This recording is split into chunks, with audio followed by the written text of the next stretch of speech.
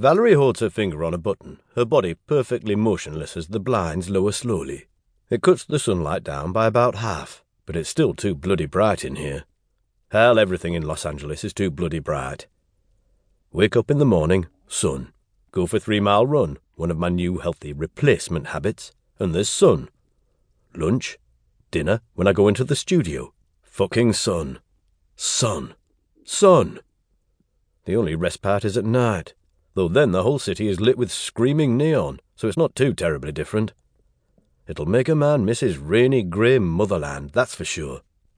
There we are, Valerie says, and walks to sit at the head of the conference table, facing away from the window.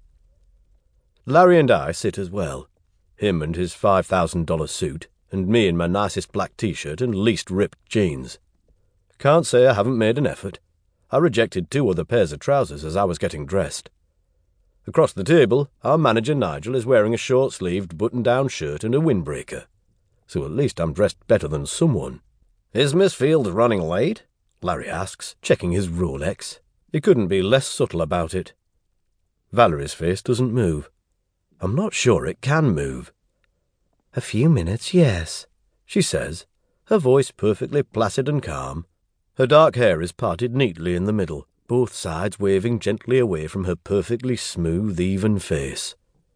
She makes me think of a porcelain doll come to life, if porcelain dolls were particularly crafty, manipulative and bossy. And since she's the band's new public relations manager, I consider those things compliments.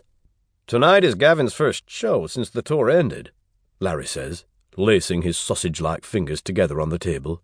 "We can't wait forever, you know, and he should be arriving early at the venue, making sure everything is—" "I'm fine, Larry," I interject before he can really get going. "It's been 3 minutes. Surely we can give her 3 more. I'm just saying your time is valuable, and if I'm known to be late on occasion as well," I say, starting to get impatient with my lawyer. He's good at his job, but he's set on having the advantage in every situation, even one like this. "She'll be here very soon, I'm sure," Valerie says, her tone still neutral and pleasant. I hate this. I hate this sterile, shiny, bright conference room, and I hate that now I've got to listen to people who lecture me about my image and my brand. Once upon a time I played guitar too loud in tiny clubs and howled at the top of my lungs and didn't give a shit what anyone thought. But now I'm here, with these wankers. My old self would make fun of me now, that's for sure.